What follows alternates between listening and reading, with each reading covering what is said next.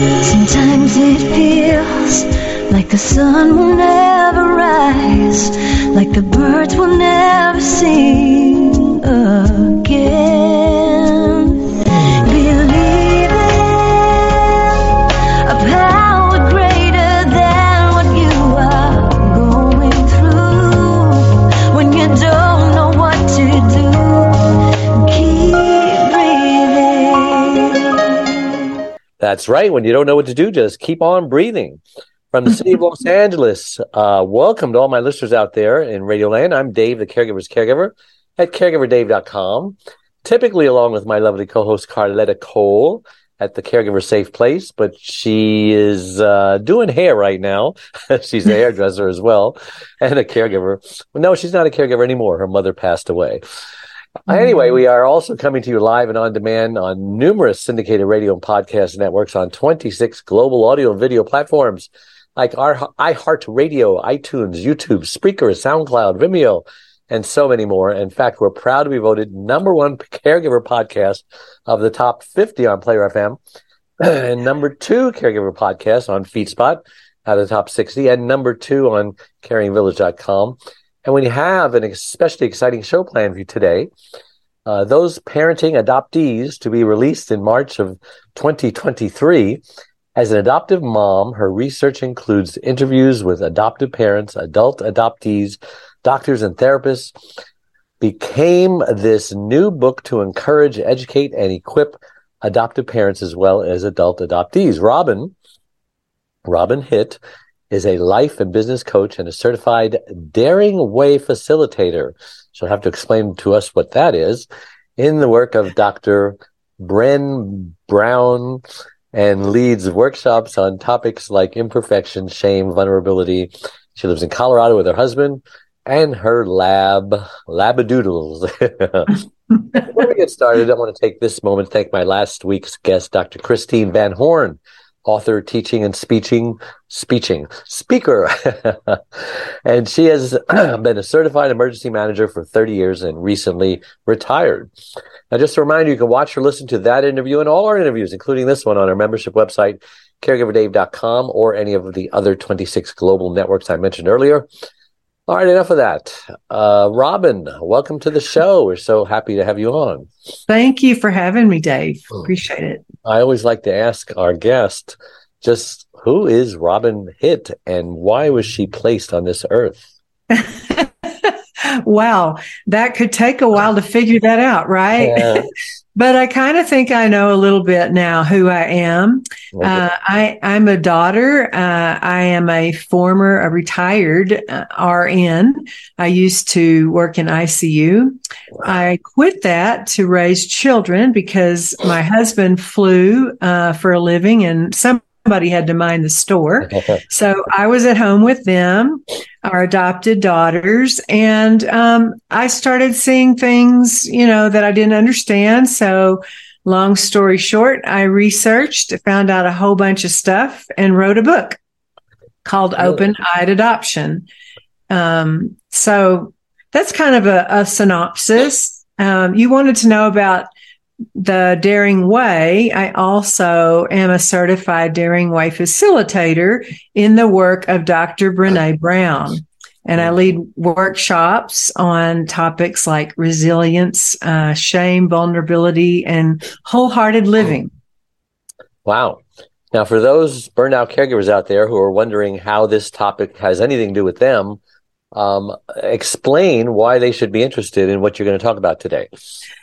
I know what it is to care for loved ones. I've done it. I'm not working in the hospital setting anymore, but I took care of my dying mother and my dying mother-in-law.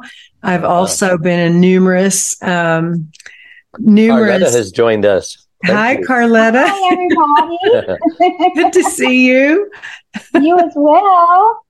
Sorry I'm late. Well, that's okay. So just, I'm coming today from a place of, I've been there, and the burnout in adoptive parenting as well as caregiving is pretty big.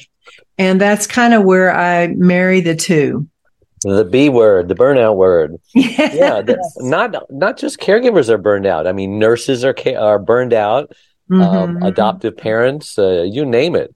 And Right. in a way, adoptive parents are kind of caregivers, because they're caring for a special child who, maybe isn't used to. You don't know what trauma they've been through or what previous parents had been through. So yeah, great topic. So let's talk about the differences in adoptees versus biological children. Is there just a big difference right off the bat that if someone were observing one or the other, they could tell who was adopted and who was not? No, typically not. And that's what catches adoptive parents off guard and by surprise. When we adopted our children at birth, we were told, go make a life. They're a clean slate. There's no memory. There's no, imprint yet. And so you just go and build your family. And I thought, oh, great. Well, I found out through years of raising them and things that they would say and do that I didn't understand what I was looking at. And after they left the home, it was even kind of more, I didn't understand what I was looking at. And I thought I would get a different outcome. So I began researching and I interviewed so many people, adoptive parents, doctors, therapists, even adult adoptees. And I found out, yes, all adoptees have trauma. I didn't expect it from birth. I thought, what could you have experienced, but come to find out they are looking for the owner of the womb. And when they don't find that owner, they're put off, they're off their center. And I'm telling them I'm your mother, and they're right away, it sets up a mistrust that totally blew my mind because I was in 100%, never lied to them. I parented like I was parented, lots of love and opportunity, affection, and telling them often how much we love them. And I just didn't understand why I was getting the outcomes that I was. So yes, I know some people disagree with me, but I'm going to say boldly that all adoptees have trauma. Wow. And it's like the animal world, right? If Bambi's mother gets shot, and you try to be the mother, it's just not the same thing. And in the elephant world and in the bird world, any comments on that, Carletta? You have any experience with adoption? I don't have any experience with adoption, but I do have experience with having a stepfather. And it's the same thing where you grow up and you're thinking, oh, this is my dad, my biological dad. And then when you get to an age of understanding, which is about 8 or 9, someone comes out and say, well, it's not really your dad, but it's your dad, and now you're on the search because you're like, well, who do I look like? Well, when I throw these tantrums, are these tantrums coming from my father's side? Because my stepdad is really calm. Where and do you're I not? come from? Right. So, I mean, not me personally, but I did have a stepdad, and I knew my stepdad was my stepdad, but it didn't matter to me. But when you tell these people or kids that, you are their biological or you are their parent, they don't distinguish between biological and a loving mother. Right. And you bring up a good point, Carletta, because at what point do we tell the child that they're adopted? Some parents are waiting into their teen years before they mention. My mentor, Clint Arthur, he wasn't told until after he graduated college. Yikes. And he thought he'd go home and get the attaboys, and then they got into this big fight.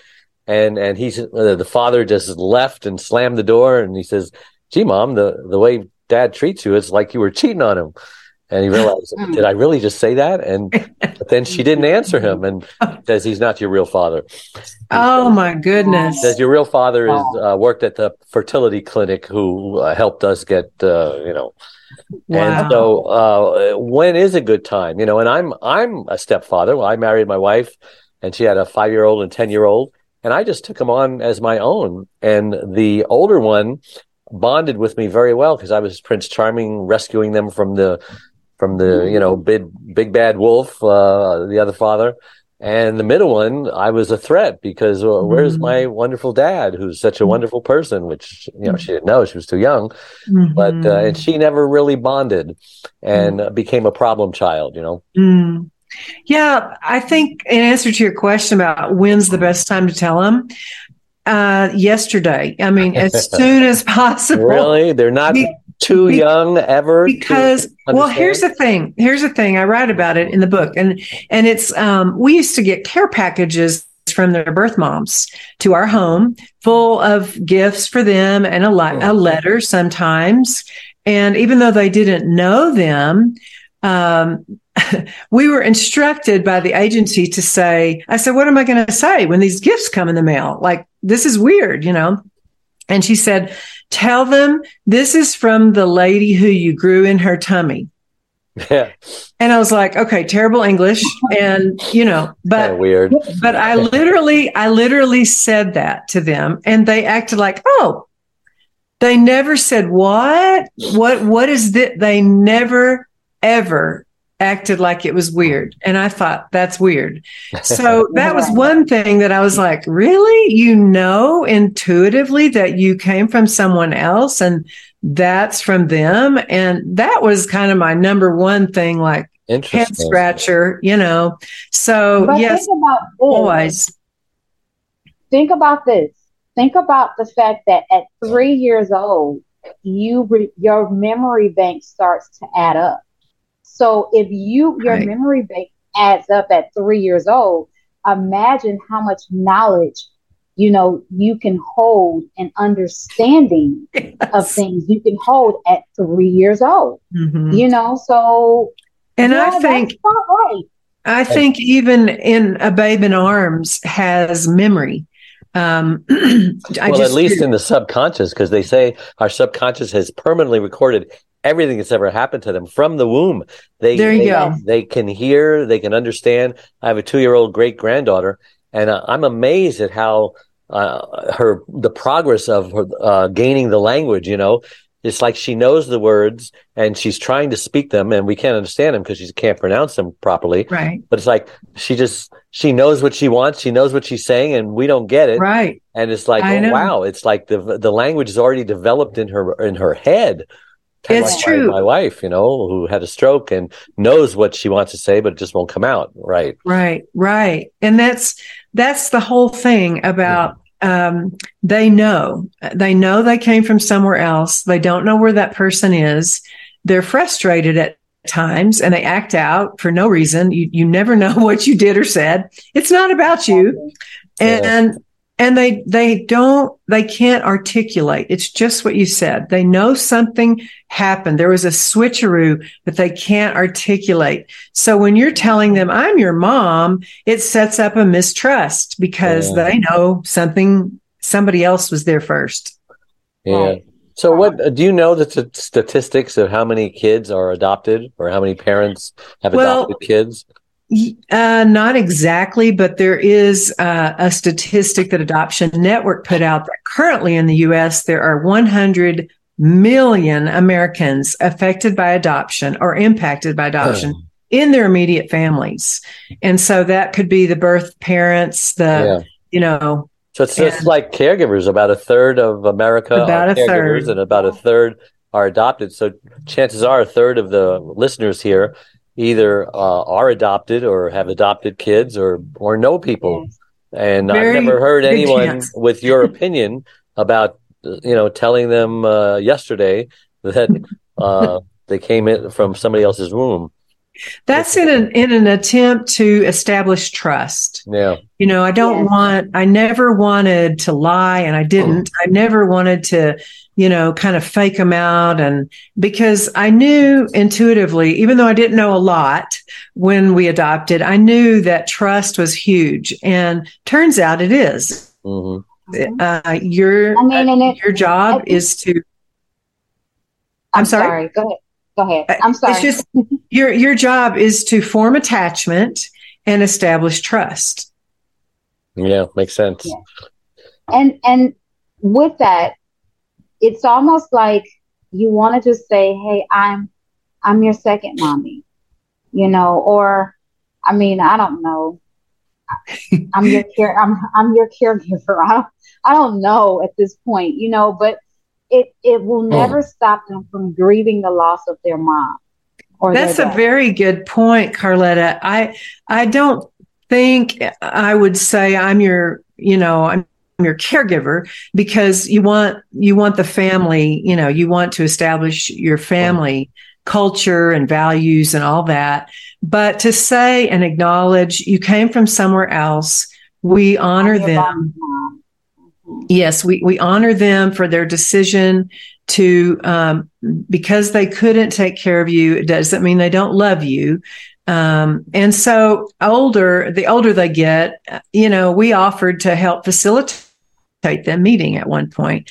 But the grief is very real in the child. And especially as they grow, at first they're kind of like, if you're going to feed me, okay, or I'm talking about an infant. And if you adopt a child that's been elsewhere, like, 2, 3, 4, 5 and up, they've been somewhere else. So you know that, okay, they've been through something. But the grief that they feel is an ambiguous loss. And by that, I mean, what could have been, what might have been, maybe even what should have been. Why they don't want me? Why they don't like me? What did I do wrong? It sets up that rejection. Yes. Right. And that abandonment. Yes. Yes. I've always heard that adopted, you tell your child who's adopted that they're very special because, we don't have control over who God puts in our womb, Right. And sometimes we wouldn't necessarily choose that child. Right. But we chose you. Right. We knew what we were getting when we chose you. In natural birth, you never know what you're getting, And the Bible is a great analogy of adoption because really, we were adopted into God's family. He chose us. Right. And so we're very, very special. Yes. Yes, we did use that narrative to a degree. You never know what you're getting. When you open a gift, you never know what's inside, Even until you open child, you never know. Exactly. Yeah. But I could always say we deeply wanted you and still do. Right. Now, let's talk about shame. Shame. Go ahead, Carletta. So how are they now? Like, are they still in touch with you? Do they? Oh, yes. I've always wanted to know that. Like, have they reached out to their biological parents? And, how does that work after they become adults? It works like the kid wants it to work, is how it does. If they don't want to meet, they don't. We have encouraged ours to reach out and meet their birth moms. We've met both of their birth moms so far. They're ages 32 and 29 right now, and they've not wanted to do that.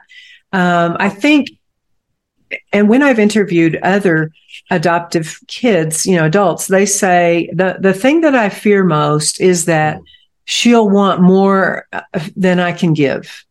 That's the number one fear in all adults. Adoptees, they're curious, but they're like, I don't know. I'm barely making it myself with all my relationships. I'm afraid that it's going to really wreck my life. They're going to expect so much. But honestly, I feel, and again, I've told both of them, and yes, we are close. But I've told both of them, it's your call. I do think it would really help fill in some gaps if you can get to that place. But I also, having said that, feel like it's their call. It's their readiness. It's nothing that people should be pushed into doing. Okay. Talk about shame and guilt, and how does that play a part in this? Yes. Okay. So shame and guilt are a part of life, right? And the difference in shame and guilt is guilt says I did something bad, and shame said I am intrinsically bad. Now, how are you going to fix shame? If you feel like I am bad, it's really hard to overcome that. If you do something bad, you can make amends, you can write it, you can pay, you can do whatever, apologize. But if you feel like I am bad, it's really hard to come back from that. And so, this happens, shame happens in the birth mom for obvious reasons. They feel shame about getting pregnant when they weren't ready for a child. They feel shame about giving their children, releasing them for adoption. They feel shame for their whole lives many times. I've talked to many birth moms and, years and years later, they feel that way. The child feels shame because something is intrinsically wrong with me or they wouldn't have given me up.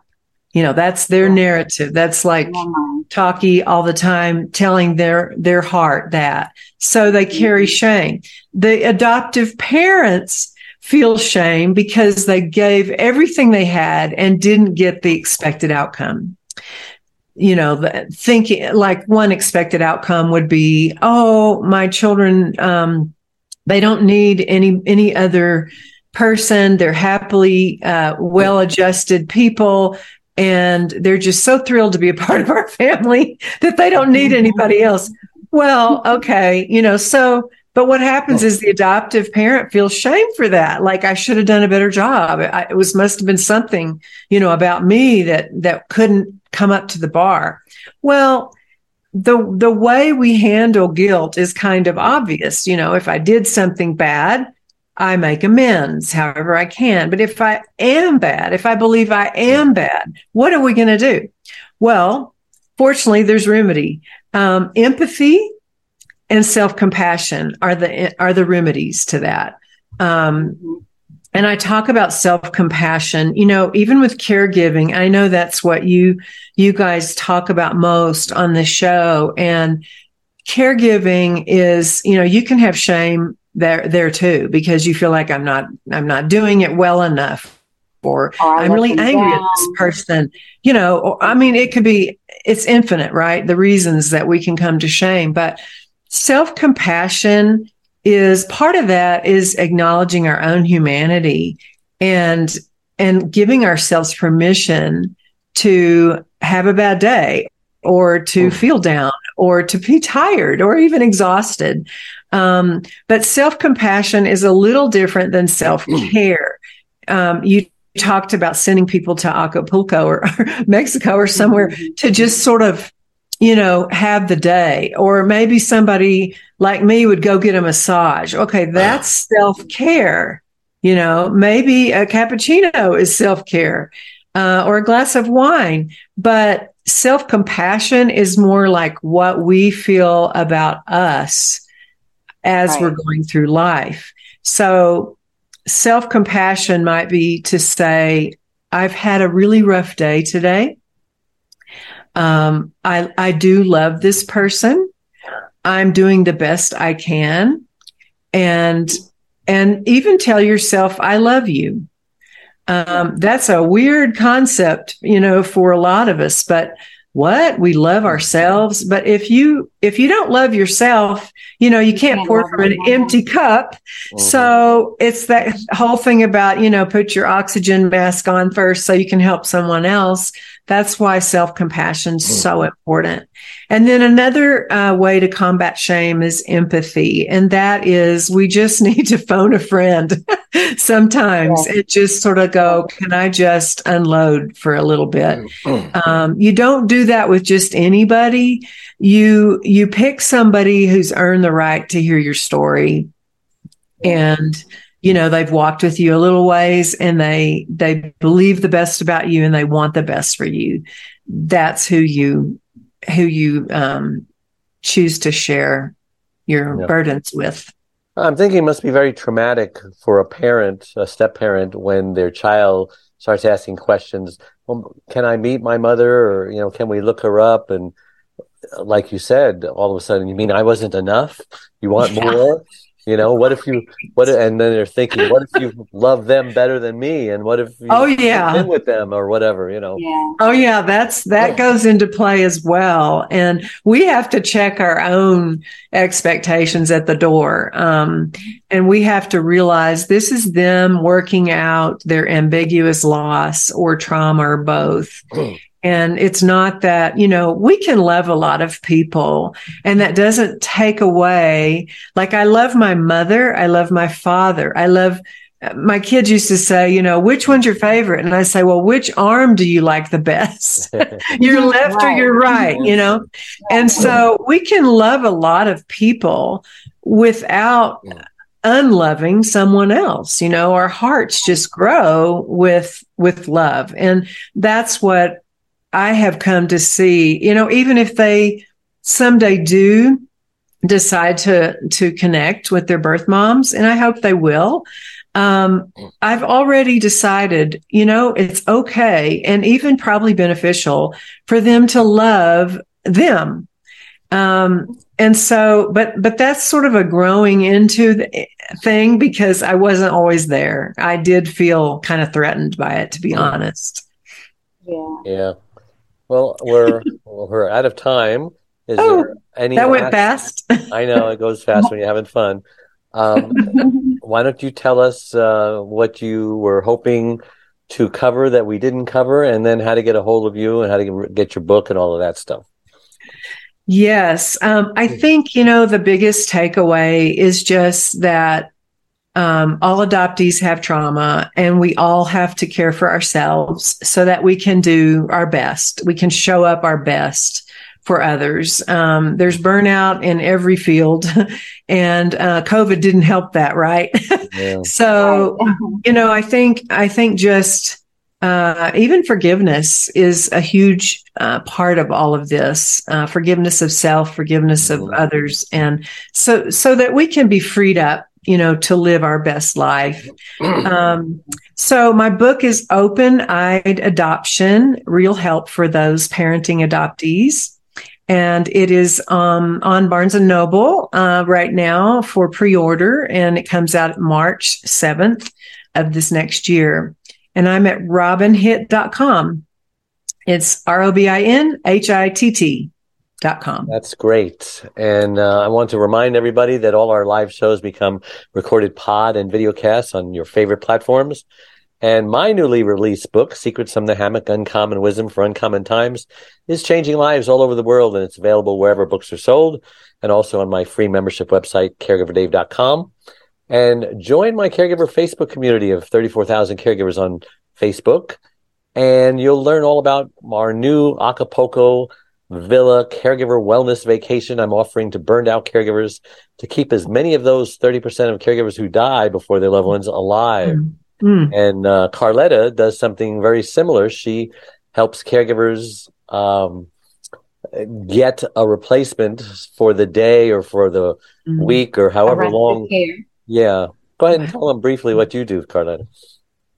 Well, you can follow me on Caregiver Safe Place on Facebook, Instagram. I am a caregiver respite donation person for family caregivers. Yeah.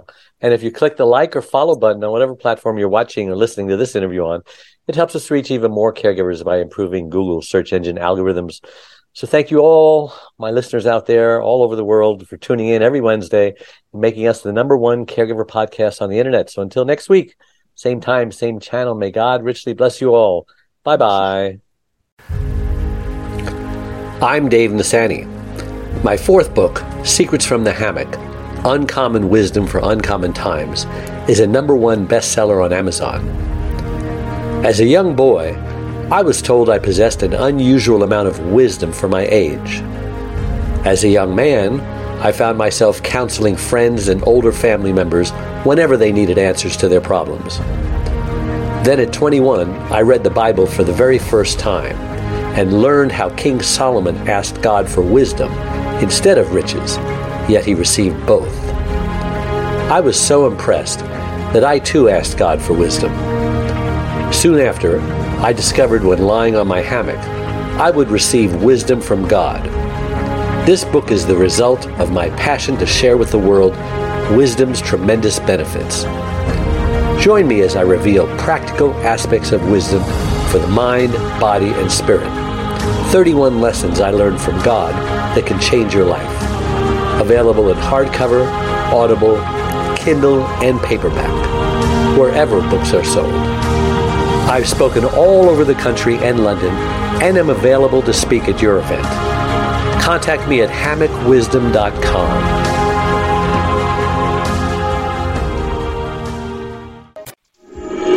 Sometimes it feels like the sun will never rise, like the birds will never sing.